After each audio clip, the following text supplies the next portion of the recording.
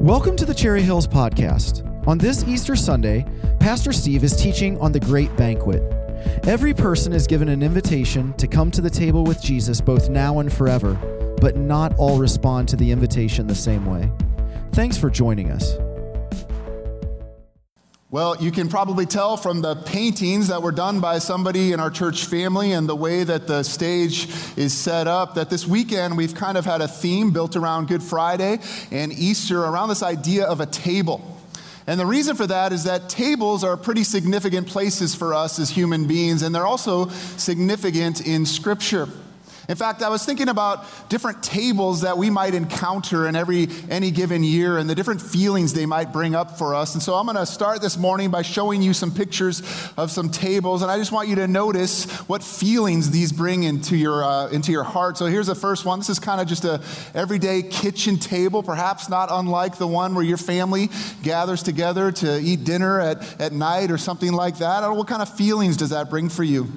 Here's another example of a table. This is a much more fancy table. It's a Thanksgiving table, and I bet many of you are going to be heading to somebody's home a little bit after this service where you're going to gather around a nice fancy table. And for some of you, that brings positive connotations because you get to be with some extended family and friends. For others of you, you're going, I got to spend another day with Uncle Bob. Here's a third table. This is one of my favorite tables. This is a coffee shop table. Nothing better than a good, strong cup of coffee, maybe a book, or maybe a friend to share that cup of coffee with. Here's another table. Oh, I don't know how that got in there. Sorry. Let's move on. Here's one more table. Some of you are right in the midst of probably a season where you're seeing a lot of this table right now, and I don't know what feelings that brings. And then here's one last table, a table that brings fear to our very souls, doesn't it? Is there anything more scary than grabbing your tray of food in the cafeteria, turning, and then seeing this? Where are my friends? Where are people I know that I could sit with? And again, the reason I wanted to share these tables with us is that they all probably mean something different for us. Some of them have positive connotations, some of them negative, but they all have something in common. All tables are places where human beings gather to experience relationship. That's really the point of tables, for humans to gather together. Now, interestingly, the Bible talks a lot about tables as well. I thought about this table from Genesis 22. When they had reached the place God had told them about, Abraham built an altar or a table there and arranged the wood on it. He bound his son Isaac and laid him on the altar on top of the wood. I can't even imagine that kind of table.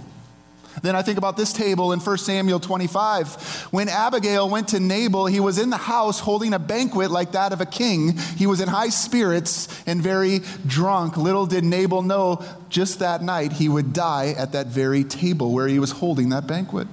I think about the table where Levi, the tax collector, was sitting when one day Jesus approached his table and said, "Leave everything and come and follow me." And Levi got up from the table.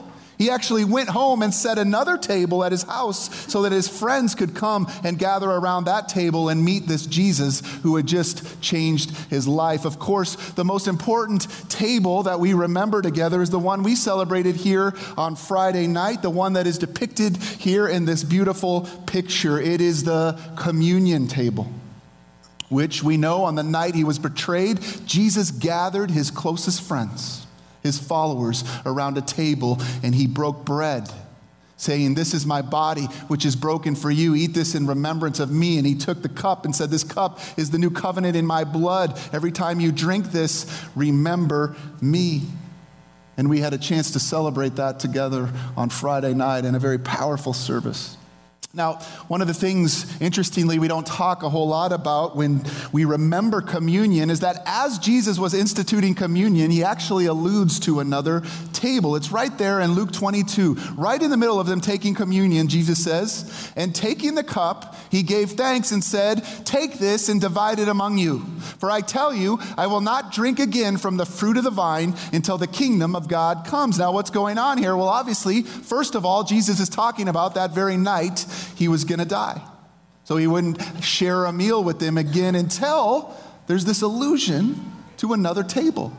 There is another table one day where we are going to gather around with Jesus and share a meal with him. Now, what table is he talking about there? Well, he's talking about what the Bible calls the great messianic banquet table, which is referring to when Christ will return in all of his power, in all of his authority, and establish his kingdom forever, represented in this incredible picture over here. And so here's what's so cool about the time we live in right now. Literally, we live in between these two tables. We live in the time between these two tables. When we celebrate communion together, we remember this table, the table where Jesus gave his life for it, but we also are looking forward to this other table when Jesus will come again, and he will remove all sin and shame and fear and suffering. This banquet table was prophesied 700 years before Jesus was even born. Isaiah talks about this in Isaiah 25:6. He says, "On this mountain, the Lord Almighty will prepare a feast of rich food for all peoples, a banquet of aged wine, the best of meals and the finest of wines." It's talked about in the very last book of the Bible as well, in Revelation. Jesus is preparing a table for his people. And here's what I want us to understand this Easter. If you're on your notes here, Easter is all about God's invitation to join him at his table. This is going to be the party to end all parties, and Jesus wants you to be there. And so my question for us this Easter is, will you be? Will you be at the table, the great wedding banquet table of the Lamb? Maybe you're unsure. Maybe you don't know how to respond to that invitation. Well, thankfully, Jesus tells us how to in a parable he gives in the book of Matthew, chapter 22. And that's what I want to look at with you together this morning. So if you brought a Bible with you, I encourage you to take that and go to Matthew, chapter 22, starting in verse 1. If you're still getting used to where things are in your Bible, Matthew is about 4/5 of the way back, the very first book of the New Testament. If you don't have your own Bible today, we have some in the seats underneath you there. They're the black books there. You can grab one of those, I hope, and follow along. And you can find this on page 803 in those black Bibles. And in fact, we say this often, if you don't own your own Bible, we'd love for you to take that home as your gift, as our gift to you. So here's what we're going to do. We'll work our way through this parable, and then we'll come back at the end and see how it still applies to us today. But before we do that, could we bow our heads once again and pray? Oh Lord, we would ask that you would speak to us now. Not my words, but your word. You're in the business of inviting us into relationship. So make that abundantly clear. May we hear the invitation with ears to hear. In Jesus' name, amen. Well, Matthew 22, verse 1 starts like this. It says, Jesus spoke to them again in parables. Now, parables are simply stories that Jesus would tell that had a point. And we get the point right away in verse 2. Would you read it out loud with me on your notes there? He says, "The kingdom of heaven is like a king who prepared a wedding banquet for his son." So it doesn't take a detective to figure out what Jesus is talking about here. Right away, if you're on your notes, we know this parable is about Christ returning to take his bride. This parable is about Christ returning to take his bride, which is just one of the ways that the church is referred to in Scripture as the bride of Christ. And so listen, right now we know what he's talking about. He's talking about the wedding feast of the Lamb. He's talking about the great banquet that awaits us upon his return. So we keep reading in verse 3. He sent his servants to those who had been invited to the banquet to tell them to come. Now stop there. First, I just want to say how strange those words must have sounded to the people in this day. Maybe they still sound strange to you. Nobody in this time thought of the kingdom of God like a party that they would be invited to. But that's how Jesus describes it here. And if you're following on your notes, all they have to do is receive the invitation and come. Incredible. The kingdom of God is like a party, and all you have to do is receive the invitation and come. God has extended his invitation. And so before we read what happens next, we can imagine, right? Everybody drops what they're doing. They can't believe their good fortune. They've been invited to the party of a century. They're texting their neighbors, "See you at the banquet." Of course, that is not what happens. On the contrary, as we're about to see, everybody responds to this invitation quite differently. In fact, we're going to see 4 responses to the invitation in this parable. And as we go through these together, I want to give you one example of these responses that we can see in Scripture itself. And then I want to come back at the end of today and talk about how these are still the same 4 responses people give to the invitation. So let's look at the first response found at the end of verse 3 there. It simply says they refuse to come. At first, the king doesn't let this deter him, so he graciously repeats his invitation by describing just how incredible this feast is going to be. Look at verse 4. Then he sent some more servants and said, "Tell those who have been invited that I have prepared my dinner. My oxen and fattened cattle have been butchered, and everything is ready. Come to the wedding banquet." You all like barbecue? I mean, listen, meat in this day would have been a very, very rare commodity. They didn't have a whole lot of meat. And so what we're talking about here is an incredible feast, an incredible opportunity. But look at verse 5. They paid no attention and went off, one to his field, another to his business. In Luke's version of this parable, we get a little more detail. Luke says, "But they all alike began to make excuses. The first said, 'I have just bought a field and I must go see it. Please excuse me.' Another said, 'I have just bought 5 yoke of oxen and I'm on my way to try them out. Please excuse me.' Still another said, 'I just got married, so I can't come.'" Friends, each one of those excuses is petty. So what if a man just bought a field? He could see it tomorrow. So what if you just bought 5 yoke of oxen? They could wait. Even the man who just got married really has no excuse because his bride would have been invited as well.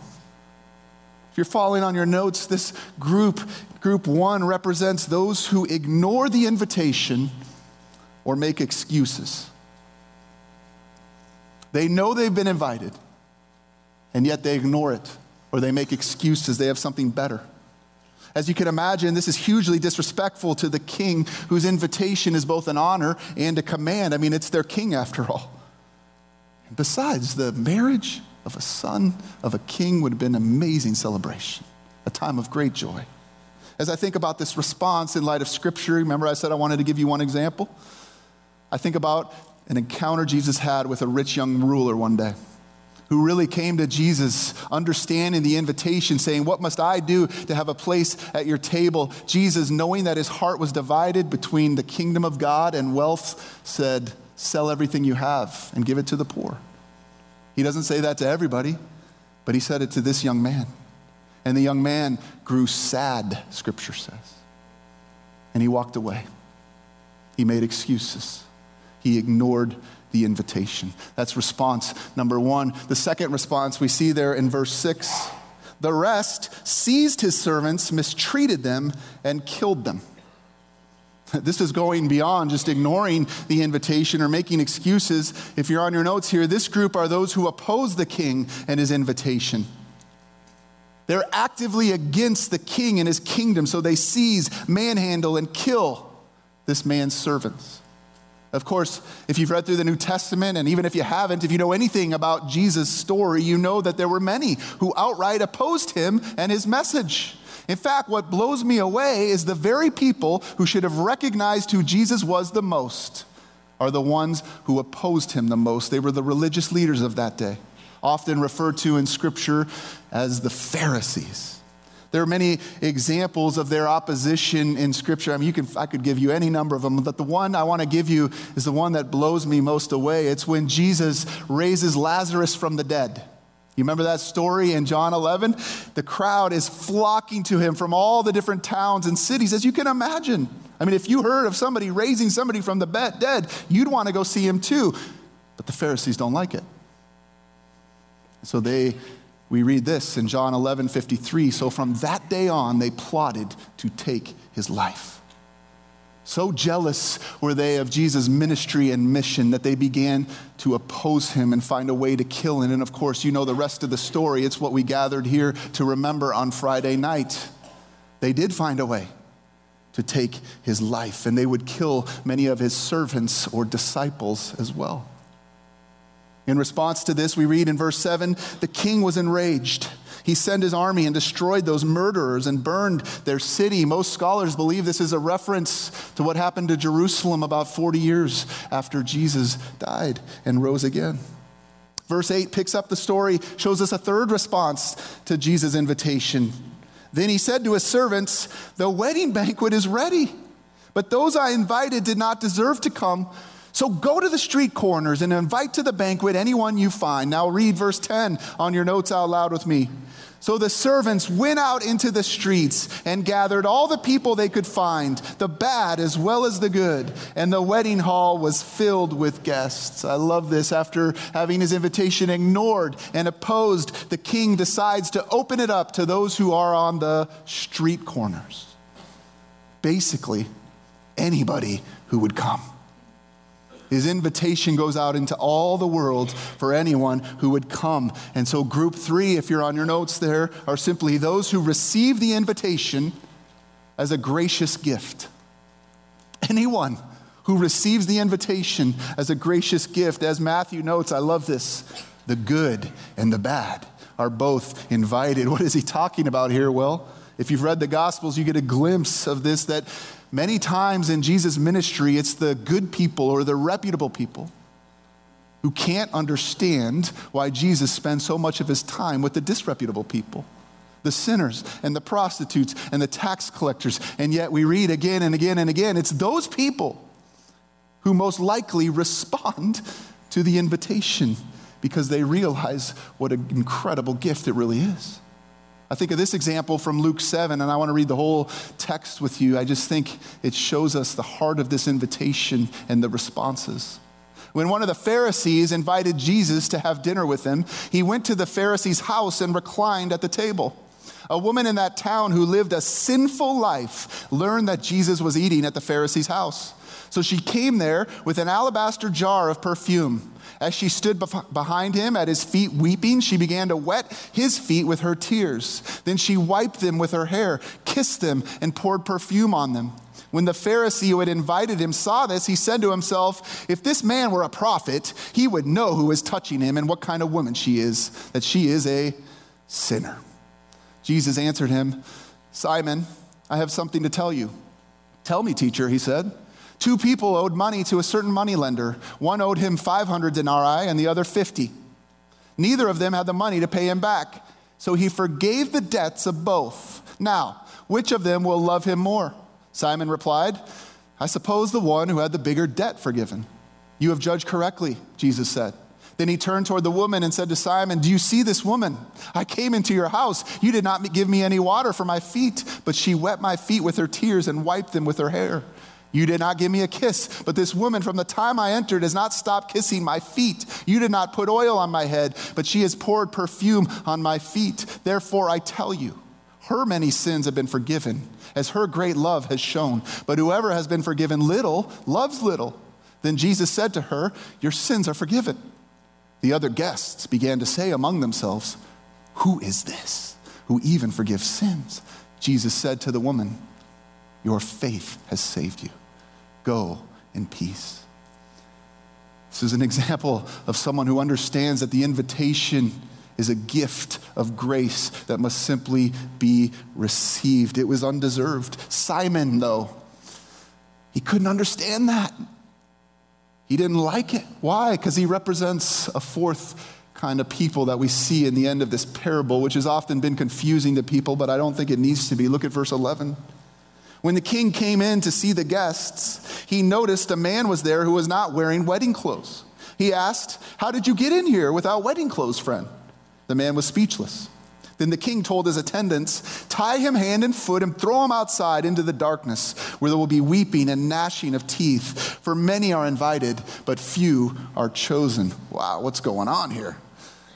Well, to understand this, you got to understand a little bit about the culture of that time. You see, often when a king or a lord would throw a banquet of this sort during this time, not only would they provide the food for the banquet, but they would also provide the clothing.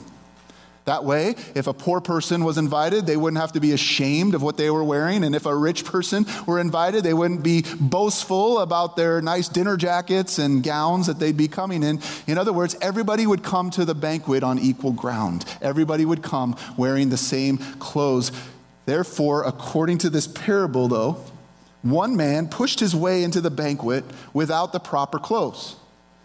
No doubt he thought his clothes were good enough.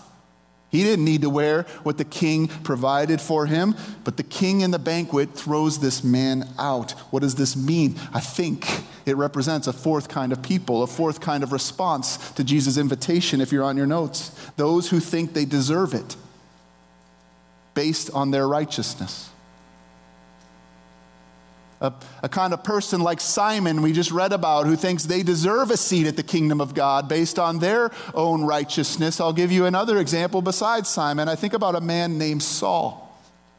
If you want to talk about a guy who was righteous, it was Saul. Look at what he writes about himself in Philippians 3. If someone else thinks they have reasons to put confidence in the flesh, in other words, if you think you're pretty good, I have more. Circumcised on the 8th day, of the people of Israel, of the tribe of Benjamin, a Hebrew of Hebrews, in regard to the law, a Pharisee, as for zeal, persecuting the church, as for righteousness based on the law. What does he say there, friends? Faultless. Faultless. And yet, as we see in this parable, even all of that is not good enough for the king. It is as Isaiah wrote in Isaiah 64:6. All of us have become like one who is unclean, and all our righteous acts are like filthy rags. Saul was a man who clothed himself with good works, and yet in God's sight, they are but filthy rags. They are not what is needed to get into the banquet. And so that's the parable of the great banquet. And 4 responses to the invitation. And more than anything else, remember I told you a parable simply has one point. Here is the main point of this parable. Don't miss it this Easter if you're on your notes. God's desire is to be in intimate relationship with us. God's desire is to be an intimate relationship with us. God is not content with just being somebody that you've heard about or you know a little bit about, or we talk about from a distance. He wants you and me to join him at his table in relationship, both now and forever. And he doesn't want anybody to miss it. So as we close this morning, let's talk once again about those 4 responses we've seen to this invitation. I want them to represent by these 4 chairs we have sitting here, and I'm going to ask you very challengingly, which chair are you sitting in this morning? Which chair are you sitting in this morning? Now, among these chairs, I'd have to say that this first one here probably speaks most to the condition of those of us in America. You see, study after study shows us that people in America, they really still do believe in God. They like the idea of God. I like the idea that God even invites us to his table, and yet when the invitation actually comes, and Jesus says, "Come and follow me. Come and make me the king of your life. Come and give your life fully to me," the excuses start flowing.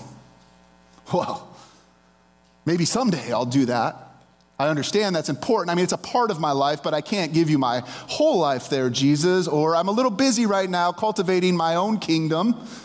I don't have time for your kingdom right now. Let me finish that, or I'll get around to that. Maybe when I'm older and I live the life I really want to live, I'll eventually give my life to Jesus. Now, what gives me a chill about this story is that I find it easy to actually identify with these people who ignore the invitation or make excuses. They're so caught up in the daily life of their affairs, they just have no time for God. Their real problem, though, I want to just say to you, be very clear, it's not that their calendars are occupied. All of us have calendars that are occupied. It's that their hearts are divided, even to the point that they will not tear themselves away from their everyday lives in order to make time for an incredible invitation, the banquet of a king. The demands of business, the cares of home, the concerns of family, the lure of power, the lure of entertainment, these are all things that come at us every single day. And it's so easy time and time again to say, well, Lord, let me take a rain check with you. I have other things right now on my plate. And so the warning we have to hear if we're sitting in chair 1 is, while there is nothing inherently evil about being busy, about all of our appointments, about TV, about smartphones, about running our kids from sport event to sport event, about working out, keeping in shape, making plans, making deals. all the stuff that occupies our life, we must heed the warning that we could miss out on the thing that matters most. We could fill our calendars so much, we miss out on having a feast with the King who has invited us to his table. And so I wonder, is there hope for people who find themselves in chair one? I think about the guy who actually wrote this parable that we just read, Matthew. We talked about his story a little bit, but here was a busy guy. Trust me, he was a tax collector. He had lots to do. He had lots of money. He had lots of power. He'd fit very well in our culture today. He was living the American dream, even before America existed. And yet one day he had an encounter with Jesus who invited him into a relationship. And he didn't ignore it. He didn't make excuses. The Bible simply says he got up, left everything, and followed him. It was that drastic. How could he do that? Because he knew nothing could be better than a relationship with Jesus, both now and forever. And I got to tell you, he never regretted it. He never regretted it. How about you? Have you been ignoring the invitation? Are you making excuses about it? Jesus says to those in chair one, come and follow me. I promise you won't regret it. As you recall, that second chair there represents those who are opposed to the invitation of Jesus. There are still plenty of people out there today. In fact, I wonder if even there are some in this room right now, you're here because your mom and dad are making you be here. You think this whole thing is a fraud. You think it's a joke. Kind of like the Pharisees, you wish this whole thing would just go away. And so I wonder, what does God think of those who oppose him? I think about one of those Pharisees who actually did oppose him. His name was Joseph of Arimathea. And if you've ever read the Passion story, if you were here Friday night, interestingly enough, it was this Pharisee who asked Pilate for Jesus' body. He took Jesus' body down from the cross and he placed him in his own tomb. Something had changed in the heart of this man who had one time most likely opposed Jesus' message. Can that happen still today? I think of an author in England by the name of A.N. Wilson who used to write scathing anti-Christian books. And he had an encounter with the living Christ. And now today he writes books defending the Christian faith. Incredible. God's grace is extended to all people, even those who might oppose him. Now, nobody is outside of the grace of God. I'm going to skip chair 3 here for a moment, and let's talk a little bit about chair 4 first. Let me just sum up again what we learned about it. This is people who feel like they deserve an invitation to the banquet based on their own righteousness, based on their own good deeds, their own good works. And I got to tell you, sometimes I think the church is full of people who believe this false idea. Remember the example I gave of Saul earlier. Friends, he was as good as it gets. And yet, I want you to see what he wrote immediately after the verses we had just read about all his good deeds. He sat in chair 4, and here is what he wrote.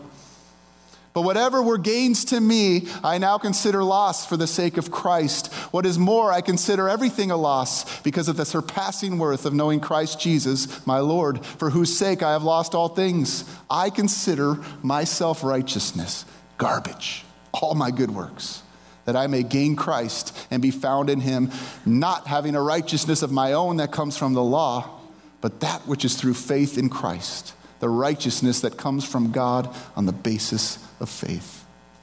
He understood that his own righteousness was nothing.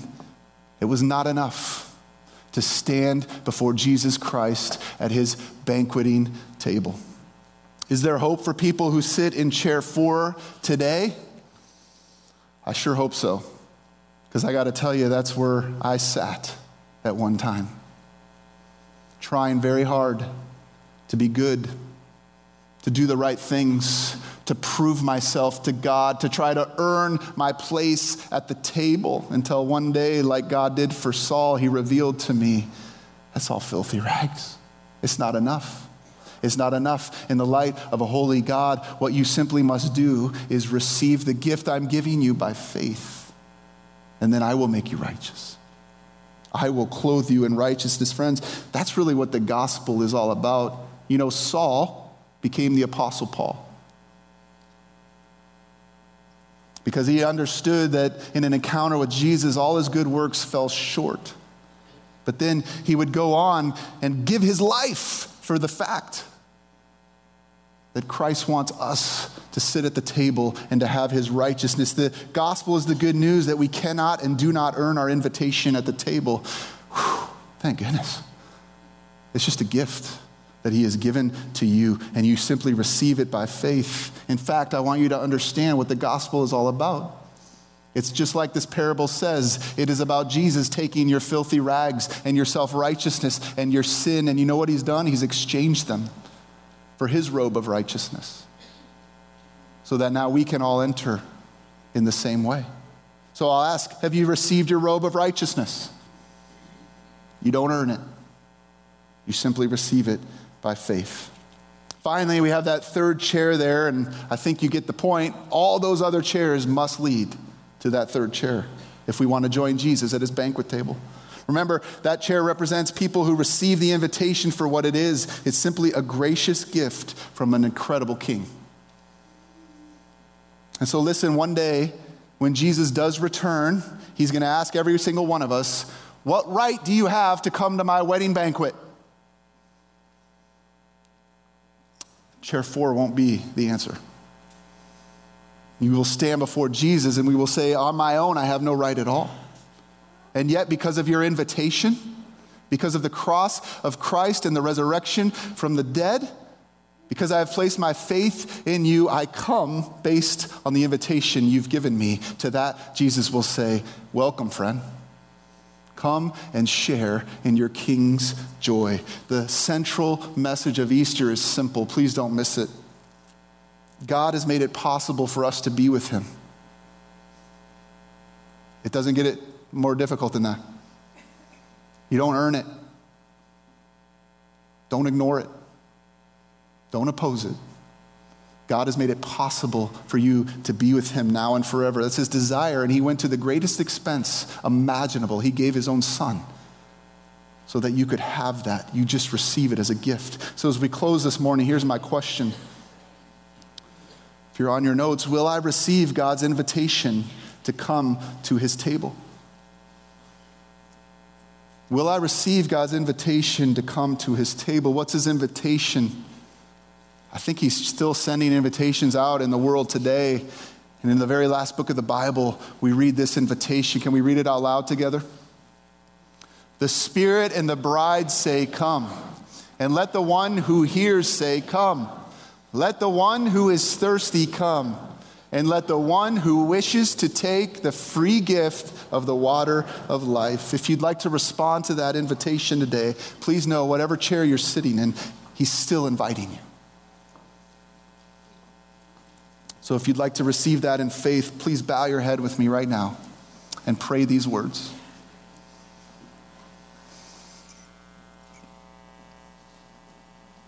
Dear God, I know that I am a sinner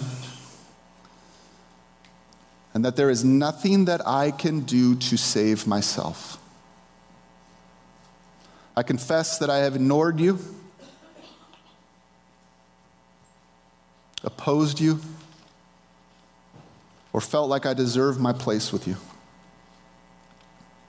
Today, I admit my complete helplessness to forgive my own sin and take a seat at your table. But at this moment today, I trust Christ alone as the one who bore my sin and gave me his righteousness when he died on that cross. I believe he did all that will ever be necessary for me to stand in your holy presence. I thank you that Christ was raised from the dead as a guarantee of my own resurrection. And as best as I can, I now transfer my trust to him and receive the invitation to your table now and forevermore. In Jesus' name, amen. Thanks for joining us today. If you would like more information or to stay connected to Cherry Hills Church, please visit our website at cherryhillsfamily.org or follow us on Facebook.